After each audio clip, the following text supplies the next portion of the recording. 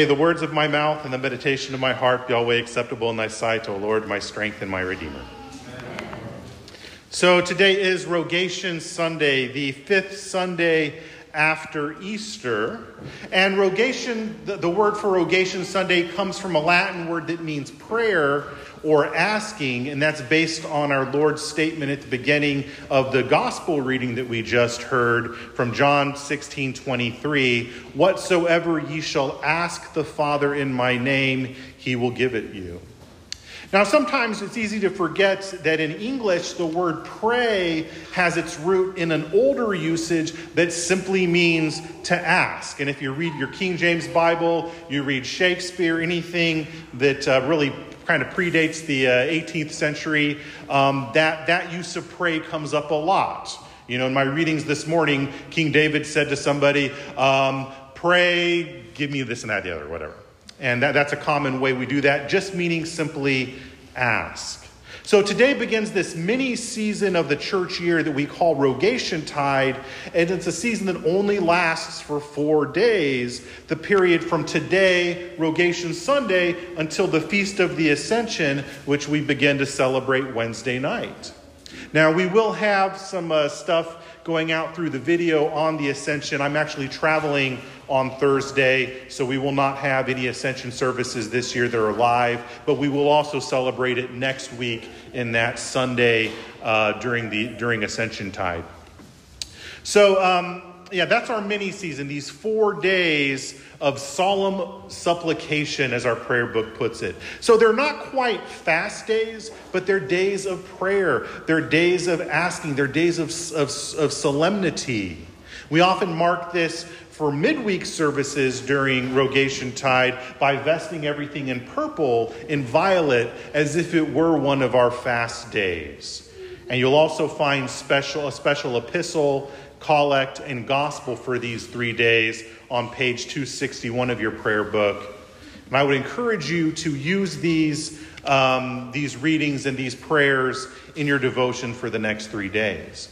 So other than special readings, what does this mean? Well, the Rogation days were traditionally a time that marked the beginning of spring, especially with prayers that planting would be fruitful.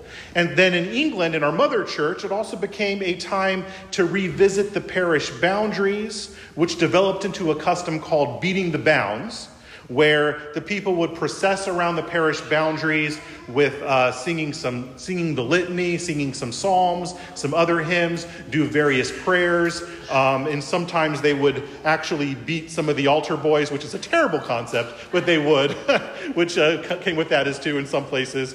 We do not recommend that custom.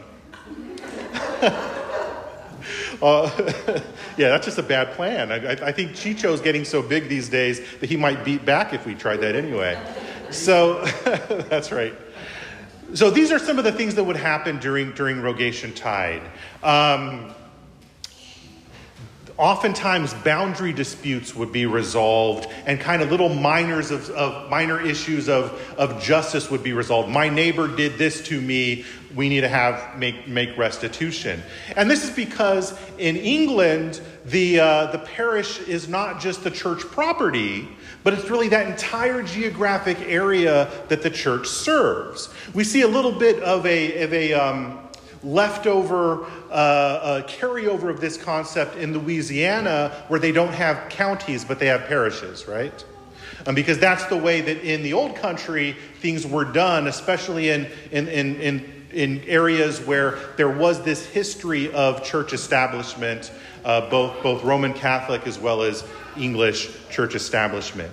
So these are very naturally rural and agricultural customs, a reminder that our prayer book's tradition is essentially an earthy, incarnational sort of faith. A very earthy religion that's tied to the land, that's tied to ordinary life. The way our prayer book tells us to practice our faith is not to just kind of put ourselves in little ghettos, but rather we bring our faith into regular life because that's where we live, right? Now, even though most of us are urban or suburban here in this parish, I think it can be a good good idea to be reminded from time to time of our connection to the land, our connection to God's creation. So our Old Testament lesson that was assigned for morning prayer today for Rogation Sunday from Ezekiel 34 speaks to this connection to the land. You can find this on page 676 in your prayer book, Ezekiel 34, beginning at verse 25.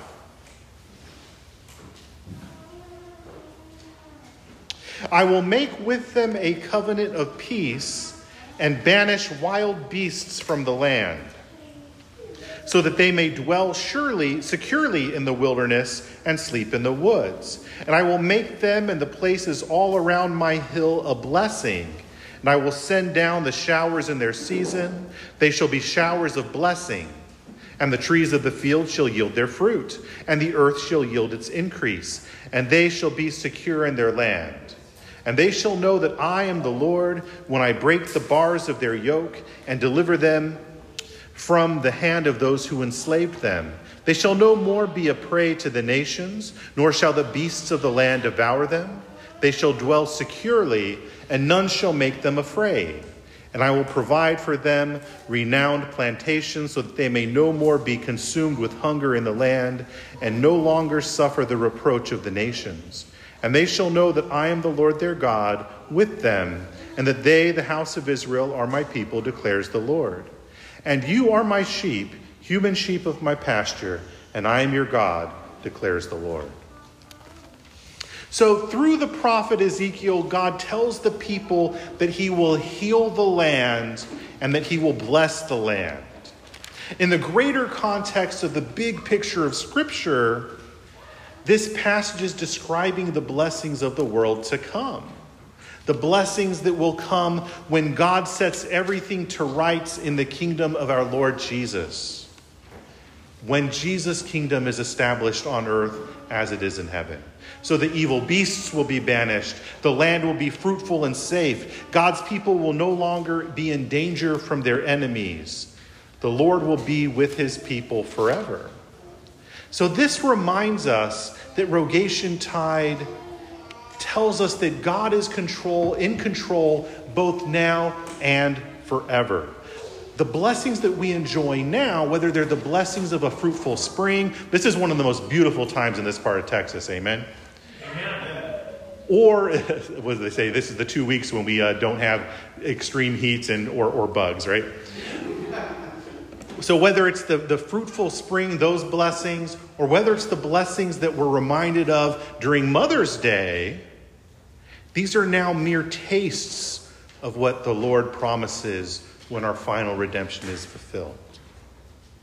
Now, in the meantime, though, we look to God with our rogations. We look to God with our prayers. And as the gospel says, we do so in Jesus' name. That is, we pray by Christ's authority and in union with him. Now, this is certainly part of our birthright by virtue of our baptism. In our baptism, we are united to Christ, we die to sin, and we are given new life instead, as the scriptures say, as we talk about in the prayer book. Today's epistle reading from James chapter 1 tells us what it looks like then to be dead to sin. So you can find this on page 951 in your pew Bibles, page 176 in the prayer book, James 1:22. James 1:22. But be doers of the word and not hearers only, deceiving yourselves. For if anyone is a hearer of the word and not a doer, he is like a man who looks intently at his natural face in a mirror. For he looks at himself and goes away and at once forgets what he was like.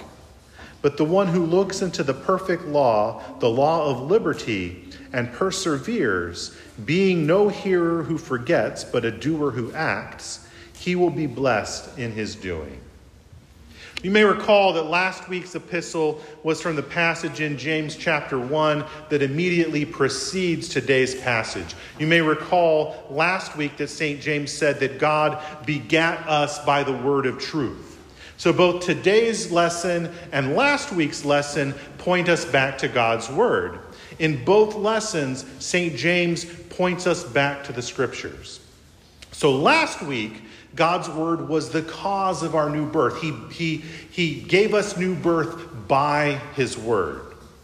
This week, God's word is a mirror for our souls. It's a mirror for our souls.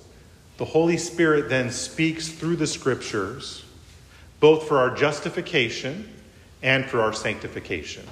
And we need both of these things if we want God to be attentive to our prayers. Now in Hebrews 11, verse 6, we're told that it is impossible to please God without faith. Sometimes otherwise well-meaning preachers and Bible teachers will tell you that this means we need to really, really, really believe what we're asking for. We need to really, really believe that God's going to give it to us if we're going to get it. They say that faith requires particular feelings or a particular way of speaking our desires into existence in Jesus' name with the full belief that they will come true. That's what we're sometimes told. And the corollary, unfortunately, to that teaching is often, if you didn't get it, it's because you didn't have enough faith.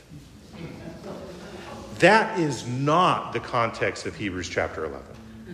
That is not what the apostle tells us when he says that we need to have faith to please God. Rather, the context of Hebrew 11 is that belief in God, that he is who he says he is, and that he has fulfilled his promises in Jesus Christ. That's what faith is in Hebrews chapter 11. You'll remember that it's the same passage that has this long list of Old Testament saints and tells the reader how these folks showed their faith, showed their trust in God, and that's why they got to see some of his promises, even though some of them didn't actually get to see those promises, right? They didn't quite live that long, yet they still had that faith. So in other words, to truly please God, we must first and foremost be a people that is united to Christ by faith, as signified in our baptism. And because of the witness of the Holy Scriptures to our Lord Jesus, we can indeed trust him. And that's the point of Hebrews 11. Look at all these people who are witnesses to Christ. We can indeed have faith. So then when St. James here is telling us that if we expect to be blessed, if we expect our prayers to be fruitful, that faith must be accompanied by obedience to what we hear and read in the scriptures. He goes on to say later on that our faith must be proved by our good works, because if we have no good works, if we have no obedience, our faith is vain, or maybe even dead. Let's continue on in the epistle. Verse 26. If anyone thinks he is religious and does not bridle his tongue, but deceives his heart, this person's religion is worthless. Religion that is pure and undefiled before God the Father is this: to visit orphans and widows in their affliction, and to keep oneself unstained from the world. Our obedience to God and our actions towards our fellow human beings will tell us something about the state of our faith. In Article 12 of our 39 Articles of Religion, our obedience and our good works are compared to the fruit of a healthy tree. A healthy apple bears apples. That's one of the things we remember in Rogation Tide, right? And an apple tree that does not bear apples is either sick or dead. In the same way, a living faith, a lively faith, is marked by good works. It's marked by obedience to God's word. It's marked by walking in the Spirit rather than walking in the flesh. And St. Paul tells us that the fruit of the Spirit, those things that come when we're walking in the Spirit, those apples, so to speak, are love, joy, peace, patience, gentleness, goodness, faith, humility, and self-control. James 5, verses 22 and 23. This is why and how the scriptures serve as a mirror to our souls. The scriptures show us what pleases God. God's commandments tell us something about him. It tells us about who he is, what makes him happy. And when we see the perfect law of liberty, as St. James says, we see both what we should do and where we fall short. The reason the scriptures are the perfect law of liberty is that we are truly set free when we submit ourselves to God's word. Now that can seem very counterintuitive. After all, how can commandments, how can rules, how can laws be liberating? Aren't they just the opposite? Don't they confine us? Don't they put us into boundaries? Don't they hold us back? And the answer is not if they're perfect. One of the reasons why our prayer book is so penitential in nature, and we have these things such as we admit that we are miserable offenders, there is no health in us, that sort of thing, is not because we're trying to dig us down and beat us down. Rather, it's because we see how beautiful it is to be people that follow the Lord. And therefore, how tragic a thing our sin really is. And how it messes us up. The commandments of God are perfect. They are a reflection of God's nature. They're a reflection of what human nature is supposed to be. Because one of the effects of sin is the corruption of our nature. That's why we're miserable offenders. Our mortality, our inclination to do evil, that way that we get attracted to wickedness that we talked about last week, that war between our flesh and our spirit. These things are not natural to mankind as God originally made us. Rather, they are the result of our humanity being corrupted by sin. These things are the result of the image of God, that image in which we have been created, becoming marred, becoming tainted by our sin. But God's law shows us what it looks like to be truly human. God's commandments show us how we're supposed to be.